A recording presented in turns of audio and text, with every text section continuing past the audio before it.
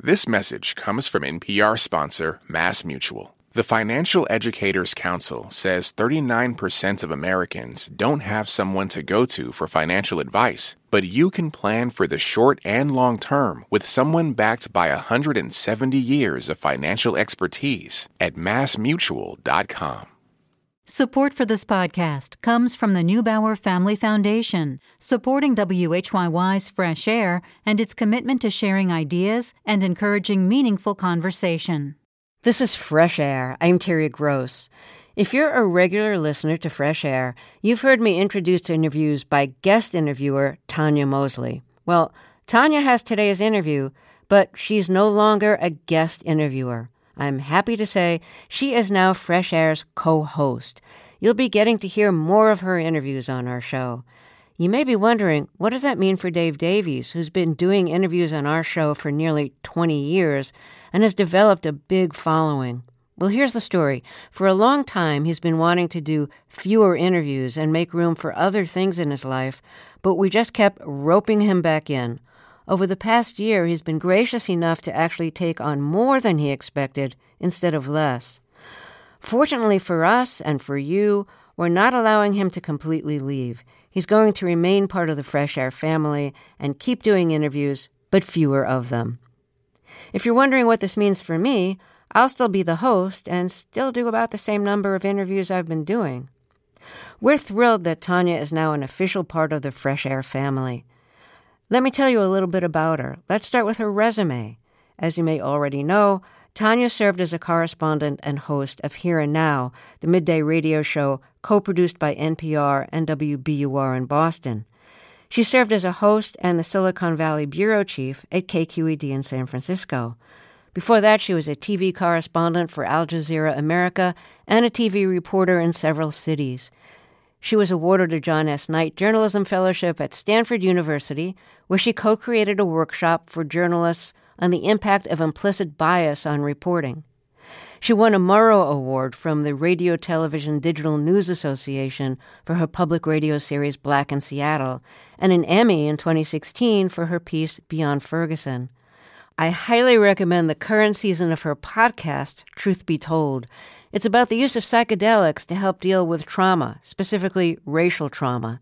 She intertwines her reporting with her own experiences of racially related trauma and the retreat she went to take mushrooms in a therapeutic setting. The 4th episode was just posted.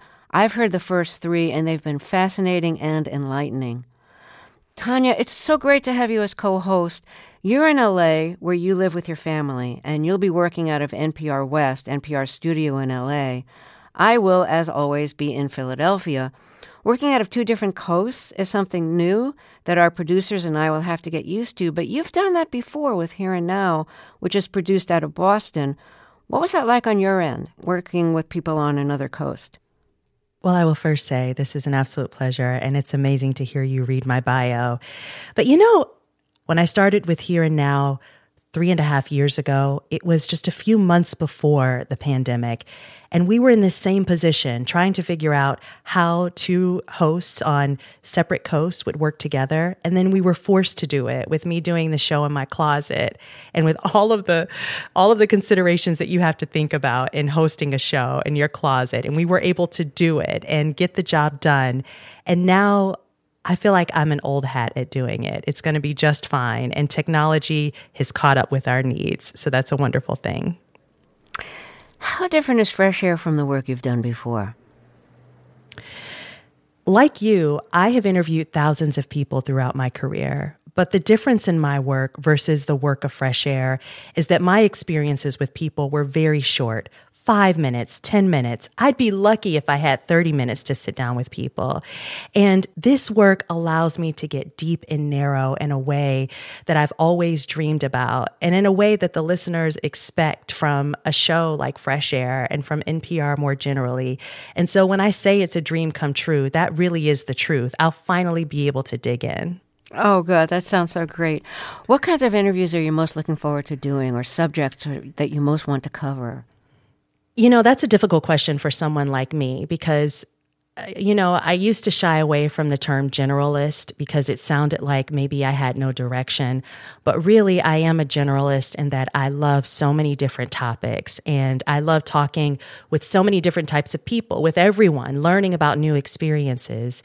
But I think if I were to be more specific, what Fresh Air has offered for listeners is a chance to understand the moment that we're in and make sense of ourselves and each other. And when I listen back on your old shows, what I can hear is how the moment in time when you were interviewing those people gives us a sense of where we've been and where we're going. And for instance, I listened to an old show that you did in 1981, a very long time ago, and it was about gender affirming surgery. And today we are talking about this on a regular basis. And it was interesting to listen to that because I could see where the seeds of that started and where we are today. And so I look forward to being that in this moment for listeners and also offering maybe a roadmap for people in the future when they're looking back on this time in history. Well, Tanya, I'm so glad you're part of the show, and I'm looking forward to doing a real interview with you in the near future so that we can all get to know you better. And in the meantime, I just want to say welcome. It is great to have you as co-host. You have today's interviews, so tell us what they're about. Well, we're looking into a series of investigative reports over the last few months, which has revealed that migrant children, most of them from Central America, are working in some of the most dangerous jobs in our country. And this shadow workforce, according to the New York Times, extends across industries on construction sites and slaughterhouses and in factories, with migrant children making products from some of America's most well-known brands. And just last month, the Iowa Senate passed a measure allowing minors as young as 14 years old to work night shifts. And states like Missouri and Minnesota and Ohio are considering bills that would allow teenagers to work longer hours in jobs that were previously thought to be too dangerous for children of that age. And so behind that effort to roll back protections on the state level is this conservative think tank and lobbying group based in Florida. And Washington Post business reporter Jacob Bogage has been reporting on this and will join us later to talk about his findings. But first, we're going to hear from New York Times investigative reporter Hannah Dreier. She's been reporting on child labor exploitation across the country for the past year. And she spoke with more than 100 migrant children across 20 states working in violation of child labor laws. And I recorded these interviews yesterday. Well, Tanya, I just want to say again, it is a pleasure to have you as co-host of the show. And now let's hear your interview. Hannah Dreier, welcome to Fresh Air. Good to be here. You found out about this problem after doing some reporting on a series of Trump administration raids involving undocumented teenagers. What were the first indications of child labor violations that you found? I noticed that a lot of the kids who I was talking to were working overnight in cookie factories. And it wasn't until about a year ago that I came back to this topic and decided to really dig into what might be going on. And what I found was really a child labor crisis in America. We've seen record numbers of kids coming across the border in the last 2 years. We're talking about 250,000 children crossing without their parents. And the majority of them are ending up in full-time jobs. These are jobs working for household brands like Cheerios, Cheetos, Ford. And all of this is, of course, completely against child labor laws. I want to get into how this is even possible. But first, you and your colleagues actually spoke with 100 migrant child workers in 20 states, and you shared this story of a 15-year-old named Carolina packaging Cheerios. What were some of the stories that she shared with you? So Carolina came on her own from Guatemala last year when she was 14. Like a lot of the kids I talked to, she told me that after the pandemic, food was scarce in her village. Even drinking water was scarce. There weren't jobs. And so she decided to leave and come to this country where she thought life might be easier. She weighed 84 pounds when she got to the border. And she had an aunt here who she had never met The aunt took her in, but explained that she was already supporting her own children. She didn't have a lot of extra money. And so Carolina went to work at a factory packaging Cheerios. And she would go to ninth grade during the day and then work 8-hour shifts right after school until midnight, and then get up again at 6 a.m. the next day. When I talked to her, she was getting sick a lot. Her stomach was hurting. It's very intensive work. You sort of can't take your eyes off the assembly line. It's work where people have gotten their fingers amputated. It can be really dangerous. And she was skipping school more and more because she was just struggling to get through the days without any sleep. Working overnights and then going to school during the day, you actually also spoke with teachers who have large populations of migrant children in their classes. What did you hear from them? The teachers were struck by how this has developed in just the past several years. What I heard again and again from teachers is that all my 8th graders at this point are working, or all my 9th graders have to pay rent. And this is something that even teachers in English language learner programs who've been dealing with migrant children for years and years had never seen before. They tell me that it's really a shift just in the last couple years where kids are coming over and they have no support. So they have to pay rent, they have to support themselves, and often they also are paying off a debt. And they see these kids falling asleep in class or skipping school, slowly dropping out of school or coming in with injuries. And they tell me that they are really shocked. Do they have a duty to report this, or how do they handle a situation where they have children who they know are working overnight shifts? I think the teachers feel really torn. They see that children are being put in situations that a child should never be put in, and yet there's no support for these kids.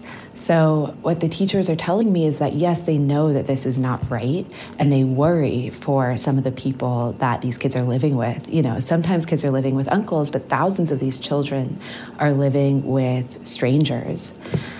One of the real problems here is that there is not a support system for these children. So it's not like the foster care system where there's a social worker who's going to be checking up on these kids or sort of some support in place if things go wrong. With these migrant children, they get released from a shelter to a sponsor, and then there's sort of nothing else. There's no follow-up. There's not a simple solution for them. And so for teachers seeing all of this, the question is, what's the alternative? What would be better? It's not clear. Carolina shared with you the realities of her village, the lack of food, scarcity overall. Do you have a sense of the realities in Central America where most of these children have fled from? The pandemic has made life a lot harder in a lot of these small villages. Hard to the point where children are going to bed hungry and families don't have enough food. There's not enough work. And so parents are sending their children north. I mean, really what we're seeing here is the collision of a labor shortage in this country, but then also a historic influx of migrant children who are coming here alone because life is so hard in their countries of origin right now. So you shared the story with us of Carolina, who was packaging Cheerios. What is the latest with her? Carolina is actually doing a lot better. She is on the road now to getting a work permit, which will allow her to work a safer job. And she also has gotten a lot of outreach from people in her community. She lives in Grand Rapids. She's very connected now to different resources there. Health and Human Services also reached out and offered her additional support. So she is doing better. A lot of the other kids who were working alongside her packaging Cheerios, these kids were let go from their job packaging Cheerios after our story ran, but many of them have already found other jobs at other factories. Did the outrage for Carolina happen because of your reporting? My understanding is yes, and Health and Human Services can't discuss individual cases, but what they've said generally is they don't always know when a child like Carolina has ended up in an exploitive situation. And that makes sense to me because they don't have people going and checking on these kids. So how would they know? I've heard you say the problem of child labor abuse is an open secret in the immigration world. How open of a secret is it? Is this common knowledge?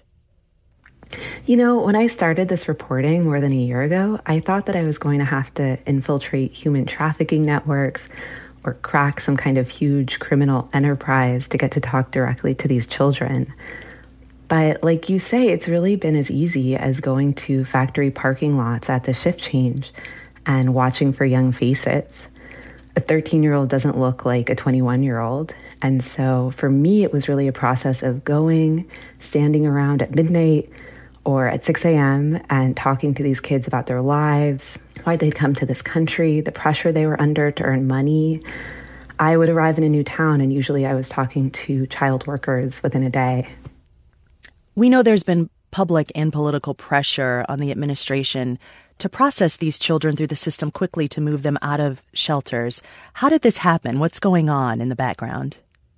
Yes. So listeners might remember that early in the Biden presidency, there was a huge wave of migrant children coming across the border. There were too many children to house them all in the shelters where these children usually go. And so they were backing up in Customs and Border Protection jails. And there were all these images of children sleeping on gym mats under foil blankets. And the Biden administration started ramping up pressure to get those kids released more quickly. Health and Human Services pared back some of the sponsor vetting.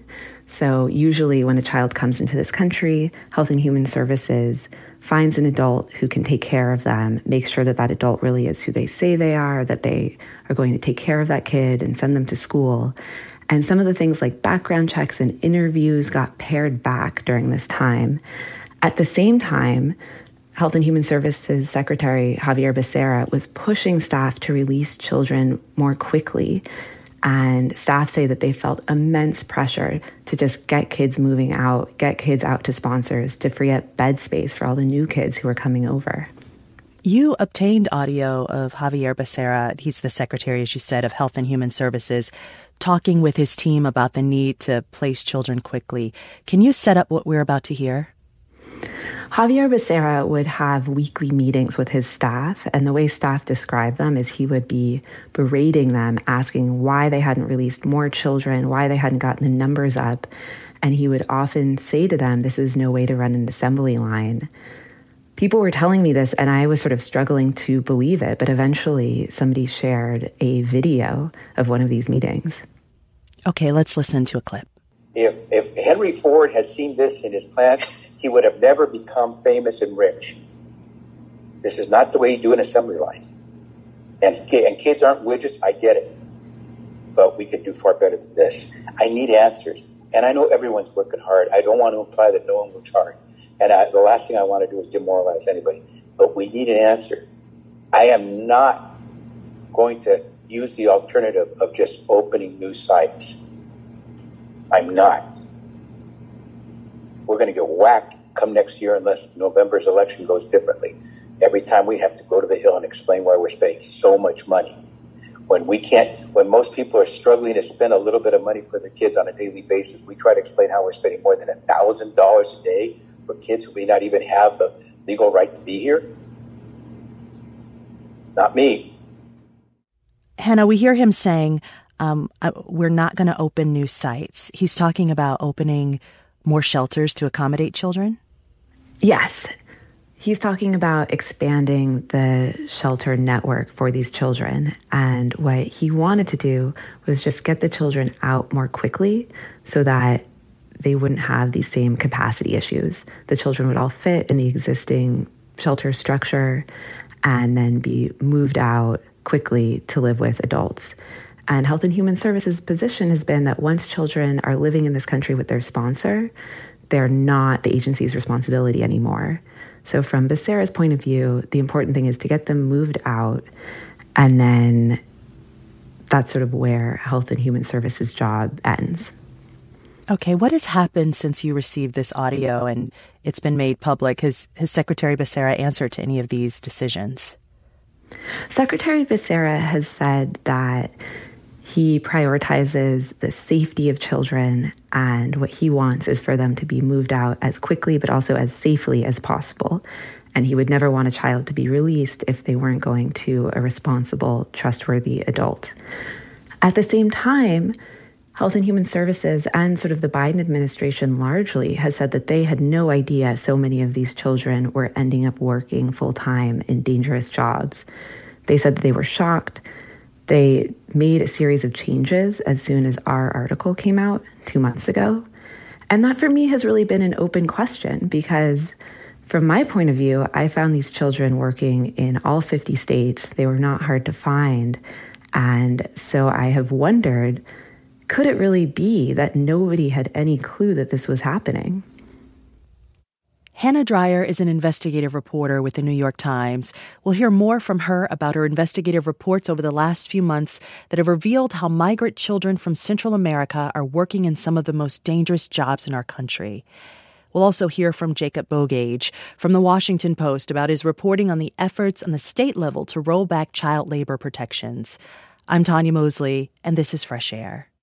This message comes from Apple Pay. Everyone knows that credit card numbers can be stolen. But you know what's harder to steal? Your face. With Apple Pay, your purchases are authenticated by you thanks to Face ID, making your smile your signature. Just double-click, smile, and tap. With each tap, your card number and your purchases stay secured. Pay the Apple way with your compatible device anywhere contactless payment is accepted. This message comes from We Can Do Hard Things. Glennon Doyle, her wife Abby Wambach, and sister Amanda talk about all the hard things in life so people can all live a little bit less alone. Listen and follow We Can Do Hard Things wherever you get your podcasts. On NPR's Throughline, the ancient peoples that tie much of the world to a common lineage and how their stories became a justification for white supremacy. Find NPR's Throughline wherever you get your podcasts. Hi, this is Anne-Marie Baldonado, and I work on Fresh Air. Are you enjoying this episode? Hope so. But one thing you won't hear is all the work that went into it behind the scenes. We have booking producers, editing producers. We pitch it, arrange the interview, figure out where they're going to be, when we're going to do it. We record much longer than listeners actually hear. The packet of research that she gets from the producers, it's definitely Terry synthesizing all of that the day of, which, frankly, couldn't be me. You can hear more about that in our recent bonus episode, where two Fresh Air producers talk about how our show is made. That's available now for Fresh Air Plus listeners, and if you're not one yet, signing up is super easy, and you'll be supporting public media. Learn more at plus.npr.org. Today we are discussing the rise of child labor in the United States. My guest is Hannah Dreier, an investigative reporter with the New York Times. And later we'll talk with Jacob Bogage of The Washington Post about the conservative state-level efforts to roll back child labor protections. Hannah, let's talk a little about these sponsors that are taking in these children and putting them to work. Who are they? I talked to sponsors who had basically made a business of taking in children. These children are mostly sponsored by other people from their home countries. So, for example, I talked to one child, Neri Kutsal, who met his sponsor when he was 13 over Facebook. And his sponsor said, if you want to come up to the United States, I'll take care of you. I'll send you to school. Neri came to this country, and once he was released to this sponsor, he discovered that the sponsor was keeping a list of debts, and he owed $4,000. He also discovered that he was going to have to find his own place to live and find a job. And so Neri went to work. He was working until 3 a.m. at a restaurant. And I've seen the text messages his sponsor would send him. He would threaten him. He would threaten to hit him. He was constantly haranguing him for money. And this is the reality that a lot of children are living. They come up here and sort of make this decision as a child, not understanding what they're getting into, and then find that they not only have to support themselves, but they owe somebody who's supposed to be their sponsor a lot of money. Many of these children are working for the intent of sending money back home to their families. Did you find that also to be a reality, that they were able to actually work and send home money? Yes, these children are, incredibly strong and determined, and they are sending home money in many cases. I'm doing some more of this reporting now. Just last night, I was speaking with a child who had managed to buy a trailer for his family and was also sending home money supporting his mother. And this is a young teenager who's working overnights in a factory. You found the Department of Health and Human Services has a hotline where the children, when they're in the shelter, they're given this number that they can call if they need help. And some of the kids you spoke with said they called this hotline to report the conditions they were living under to get help. And what happened? They called the number asking for help, and what the kids have told me is nobody ever called them back. One of the worst situations I heard of was a child named Juanito who came to this country, was living with an adult, put to work. He was actually sleeping in a basement. His sponsor had set up 3 cameras to watch him at all times and was taking his paychecks. He told me that he called and asked for help, and he thought at least maybe the police would come and check out the house. Somebody might come and knock on the door, and instead nothing happened. He ended up escaping eventually on his own. When I asked Health and Human Services about this, they told me that yes, they did not have a policy of calling these children back or going out once they were contacted. That's something that they have now changed, and they say that they will be calling back kids who reach out for help. Hannah, what is the current backdrop in our labor force right now that is driving this need to use child labor? One thing employers told me again and again is that they are struggling to find people to do this grueling work. Nobody wants to take the night shift. Nobody wants to work on the cleaning crew at the slaughterhouse. And so companies are turning to staffing agencies to try to fill these shifts. And the staffing agencies are then bringing in children. One thing I was surprised to learn is that child labor is almost never a criminal offense. It's a civil issue, and the maximum fine is $15,000. So when we're talking about a company like Pepsi or Walmart, they're going to make that back in a matter of minutes, maybe seconds. Even when a child dies, these companies stay in business and continue on. I found one recent case where a 15-year-old fell from a 50-foot roof in Alabama. His employer paid a fine, but they're still operating and have just sort of continued on. You mentioned how many of these children are working in factories that are for big brands. We're talking Ben & Jerry's, Fruit of the Loom, Ford, General Motors, J.Crew, Walmart, Whole Foods, and Target.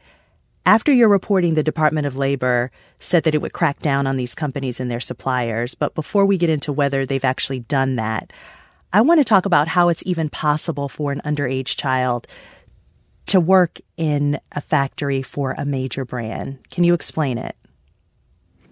This has to do with how manufacturing has sort of fissured into different levels. So if you are trying to produce flaming hot Cheetos, it's not as simple as a worker is going to work directly for the Cheetos brand. Cheetos is going to go to a manufacturer, and that manufacturer will then go to a staffing agency.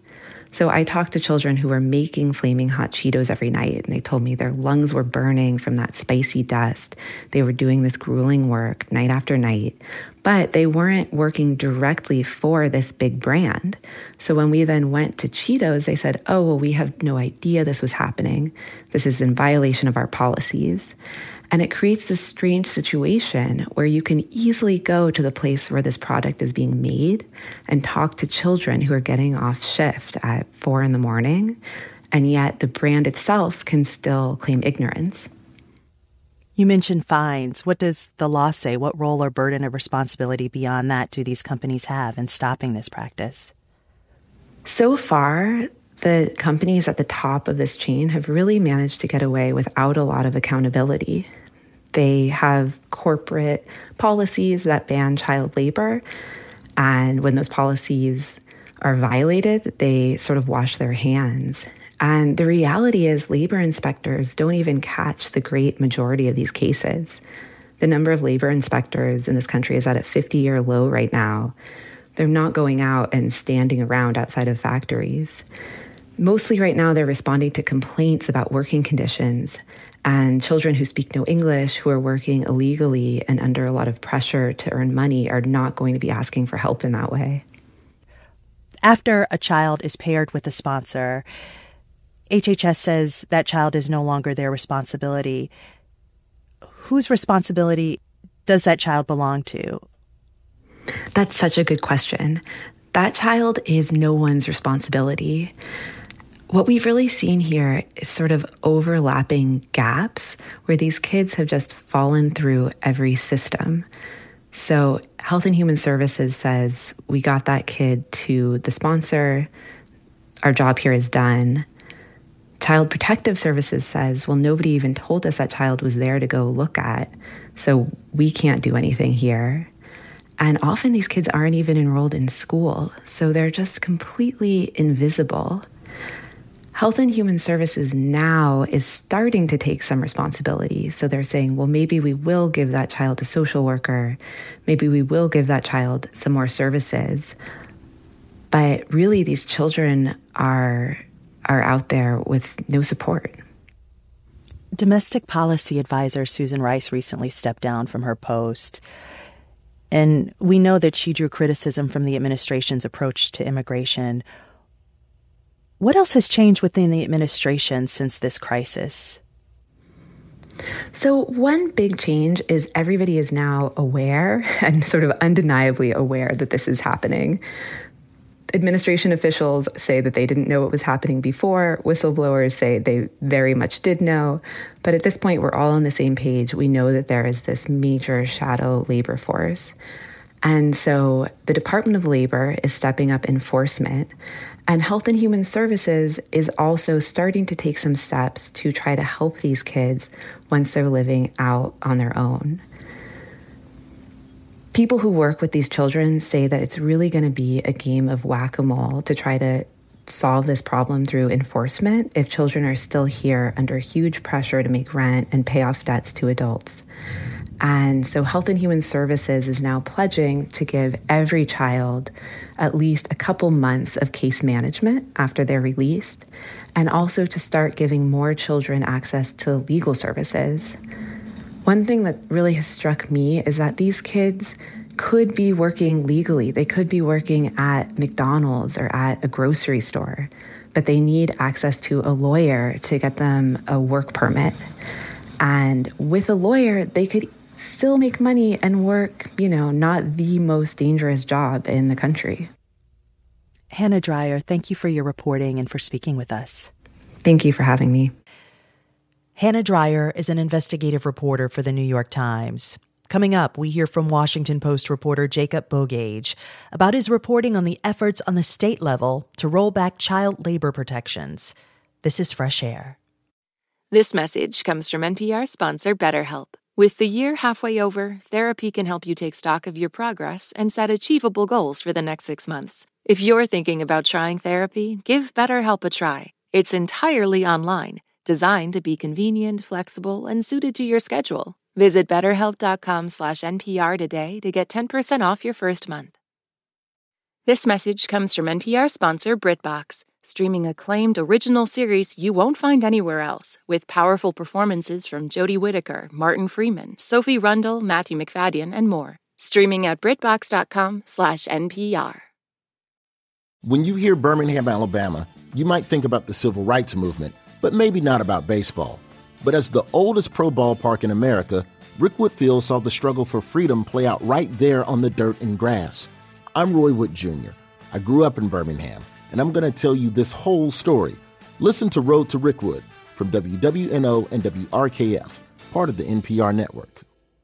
This is Fresh Air. I'm Tanya Mosley, and we're talking about the rise in child labor in the United States. My next guest is Washington Post business reporter Jacob Bogage. He recently wrote an article about state-level efforts to weaken child labor protections and how this effort is being promoted by the conservative think tank, the Foundation for Government Accountability. Jacob, welcome to Fresh Air. Thanks so much for having me. Jacob, in March, Arkansas passed a law to eliminate work permits and age verification for workers younger than 16. We learned from your reporting last month the Iowa State Senate approved a bill that will allow children as young as 14 to work night shifts and 15-year-olds on assembly lines. Can you tell us more about what is happening in Iowa? In Iowa right now, like you mentioned, we have this bill advancing that would roll back vast portions of the state's child labor protections. And the bill that's moving right now is actually a watered-down version of what was originally out there, which allowed children in meatpacking plants, that allowed them to do much more strenuous labor, and then also allowed state labor officials to waive other protections if they deemed a 15-year-old to be sufficiently strong enough to do those jobs. This is part of a movement that we're seeing across the country. You mentioned the bill. In Iowa, there is a law that was enacted in Arkansas. Nearly a carbon copy of that legislation is advancing in Missouri. There's another bill in Georgia and in Ohio. This is a really nationwide effort going state house by state house that relaxes some of these regulations. One major group behind this effort, according to your reporting, is the Foundation for Government Accountability and its lobbying arm, the Opportunity Solutions Project. Who are the major players behind this group, and what more can you tell us about them? So the Foundation for Government Accountability was founded in 2011 by a gentleman named Taryn Bragdon, who was a former Maine state legislator. By his telling, he and his family took a vacation to Florida. They loved it so much. They loved the political climate as well as the warm weather in Florida, and moved down there. And 2011 is kind of the high water mark of when the conservative movement starts looking very closely at state and local races and state and local issues. And Taryn Bragdon and FGA tap into that. And their goal is to go state by state and enact conservative or Republican champion causes that hopefully create windows for national policy change. And this is not some small group, and it's not some secretive group. I mean, this is a group, they've got 115 lobbyists in 22 states over the past few years. They have between $12 and $13 million in revenue. They have their own lobbying arm. They're all over the place, and they tap into very well-established conservative fundraising ecosystems and networks. That is everything from folks affiliated or closely connected with the Koch brothers, who are large libertarian donors. Well, one of them is deceased, but that network is a very right-wing or libertarian network. And all the way through the Uihleins, who spent untold sums on efforts to overturn the 2020 election. These are the kind of folks we're talking about. You report that the group's biggest victory was in March when they helped to design this new Arkansas law to eliminate work permits and age verification for workers who are younger than 16. What was their reasoning for this? What's the argument for lowering the age? In a lot of businesses, even before states started considering these laws, teens are a crucial source of labor, right? I mean, they are summer camp counselors. They bus tables. They scoop ice cream. Whether we like it or not, teens work at McDonald's. And that can be a great job for a teen if the right protections are in place. When we're dealing with a labor shortage across the country, which we are, and we're dealing with an inflationary environment where costs for consumers and for businesses are up, businesses need to cut their costs. And one way they try to do it is through paying their workers less. So there is a great opportunity to do that with younger folks. And so that is kind of the first argument. It's purely economic. We have a labor shortage. Businesses have to cut costs. What's a great way to do that? Employ a younger workforce. The other argument taps into this emerging kind of quote-unquote parents' rights platform that we've seen across so many issues, from book bans to library funding to whether adults are allowed to dress in certain costumes around children and things like drag performers. And the FGA's argument is that we need to get rid of this regulation because it should be a parent's right to decide what kind of job their child does. The government, a school official, whomever else that from the government that issues this work permit or this age verification, they shouldn't be part of the process. A parent should take care of that. The issue of parents' rights also doesn't address this issue of migrant child labor that we talked to Hannah Dreier about, since the parents are typically back home in Central America. That's a great point. A senior Biden administration official a couple weeks back testified in front of a House panel about unaccompanied minors coming to this country, and around 15% of those kids are released to either a distant relative or a non-relative sponsor. And the overwhelming majority of those people are perfectly good people who are perfectly good sponsors and opening their homes to a vulnerable child in a new country. But we're talking about a lot of kids here. Even if the overwhelming majority of those people are perfectly good people and very good sponsors, a lot of them are not. And that puts a lot of kids at risk to be trafficked into this country, specifically to be part of the labor force. We need to take a break. If you're just joining us, our guest is Washington Post business reporter Jacob Bogage. He recently wrote an article about state-level efforts to weaken child labor protections and how this effort is being promoted by a conservative think tank. We'll be right back. This is Fresh Air. This message comes from NPR sponsor Mattress Firm. How do you sleep at night? No matter what might be keeping you up, Mattress Firm can help anyone sleep. Mattress Firm will find you the right mattress from a wide selection of top brands at every budget. Plus, if you see a lower price somewhere else, they'll match it up to 120 nights with their low price guarantee. Get matched at Mattress Firm's Memorial Day sale and sleep at night. Restrictions apply. See mattressfirm.com or store for details.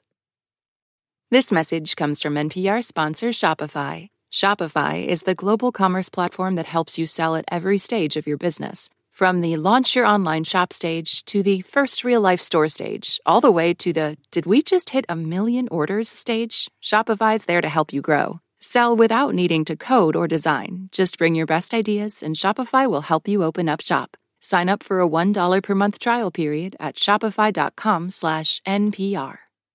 Support for this podcast comes from the Neubauer Family Foundation, supporting WHYY's Fresh Air and its commitment to sharing ideas and encouraging meaningful conversation.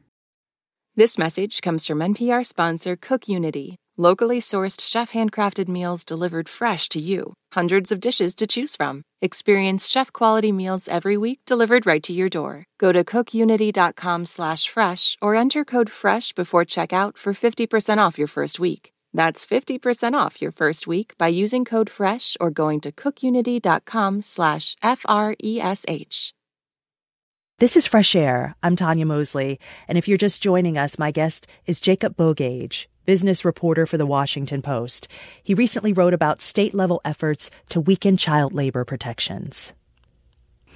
There seems to be this rapid movement, just across the country. You mentioned some of the other states, Minnesota and Ohio, allowing teens to work more hours in more dangerous occupations like construction. There's this bill in Georgia that would prohibit the state government from requiring a minor to obtain a work permit. How are these state efforts complicating crackdowns on the federal level? That's a great question. And frankly, a lot of this is spurred on by reporting that I think your other guest, Hannah Dreier, is doing at the New York Times, and one of my colleagues, Lauren Gurley, is doing here at the Post, exposing chronic child labor abuses across the country. I think when we talk about this issue, it's important to understand how a child labor violation is investigated. The paperwork here, believe it or not, is actually very important. If I'm a federal child labor investigator and I go down to Arkansas because I want to investigate reports of minors working at chicken processing plants, which, by the way, multiple chicken processing plants in Arkansas have been cited for illegally employing minors. The first thing I do is I show up at the state employment office and I say, give me all of the working papers, all of the permits for the miners that are employed in your state, because I want to look at those to see if they're accurate. I want to know where I should be devoting my resources, where I should start my investigation. The Arkansas legislation and the legislation in Missouri and Georgia and Iowa would eliminate that paper trail. The other part of it is there's federal law, the Fair Labor Standards Act, which was passed in 1938. I mean, this bill is nearly 100 years old. That codifies a basic floor of protections for children in the workplace. It says how many hours children can work. It says in what environments they can work, what jobs they can do. What we end up seeing is federal law and state law in direct conflict, but the results of these state proposals that would make it harder for federal officials to do their jobs. You mentioned that the Foundation for Government Accountability has hundreds of lobbyists around the country. How do they go about doing the job of getting these laws passed? FGA is part of this group called the State Policy Network, which is a confederation of think tanks and lobbying groups, kind of just like them, all over the country. They practice what they call the IKEA model, which I love the name for this, because think about going into IKEA and you go in the showroom and you see the wonderful bookcase that you like, and then you go downstairs into the little warehouse section and you pull the bookcase off the shelf and throw it in your cart, and you get home and it has the cute little instruction manual and you can put together your bookcase with an Allen wrench. That's what FGA does. Except they do it with state laws. They say, you want to roll back child labor protections? Cool. Here is a cute little instruction manual so you can pass that law with an Allen wrench. We'll provide the research. We'll provide the lobbying support. We'll drum up, public support. We'll talk about it on Fox News. We'll do whatever we can be all of the little components for you. So all you have to do is tighten a few screws. That's really effective. And it's not just with child labor. FGA is a successful group in terms of rolling back anti-poverty programs, tightening restrictions around who gets food stamps, tightening Medicaid expansion. They're a very successful group, and this is a very well-worn and well-proven technique to get policy done at the state level. Right. You actually spoke with lawmakers who were not necessarily parroting back, but repeating language that you had read that they had written as kind of like a blueprint to talk about these potential laws. Well, I think the best illustration of that is, FGA writes this white paper on their website saying teens are a crucial source of labor and parents should have the right to get the government out of the way, and so they should decide where their teens are going to work, and work builds character, and all of these talking points.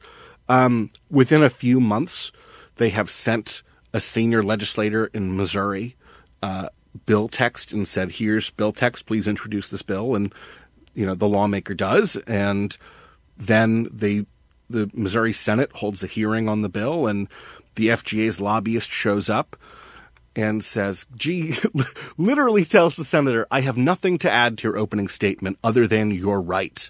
And the opening statement is nearly word for word what the white paper says on the FGA website. I mean, that is how soup to nuts we get here, which is, here's a policy idea, here's a bill, you're going to hold a hearing on the bill, we're going to show up and lobby at the hearing. I don't want that to come off as this idea of it being of that being a bad thing, because if you agree with these policies, that is so incredibly effective. In this case, that bill is making it easier for children to work dangerous jobs for long hours. And so we'll continue to report on the way corporate America influences this policy at a state level. But in the very near term, I don't think you need to look very far to see who the corporate beneficiaries are of this kind of legislation. Jacob Bogage, thank you so much for your reporting, and thank you for joining us. It's so good to be with you. Tanya Mosley, Fresh Air's new co-host, spoke with Washington Post business reporter Jacob Bogage.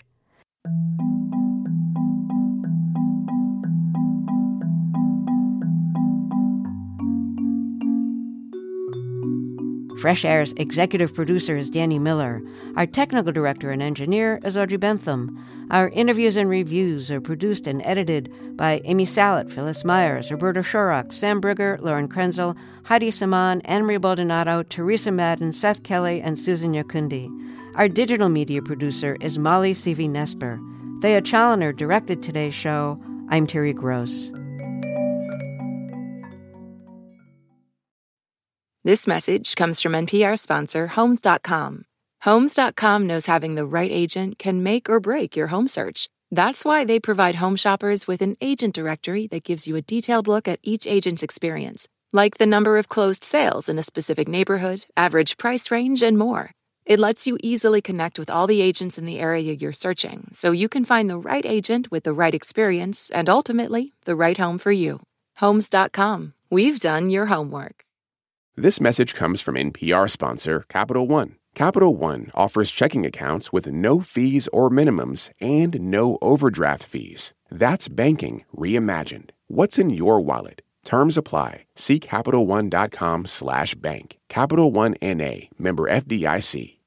NPR Plus is a new way to support public media and get more from your favorite NPR podcasts like Fresh Air. Sometimes I'll actually preface the question with, if it makes you too uncomfortable to talk about, if it's too personal, just tell me. Here's the question. For behind-the-scenes content, bonus episodes, and more, sign up at plus.npr.org.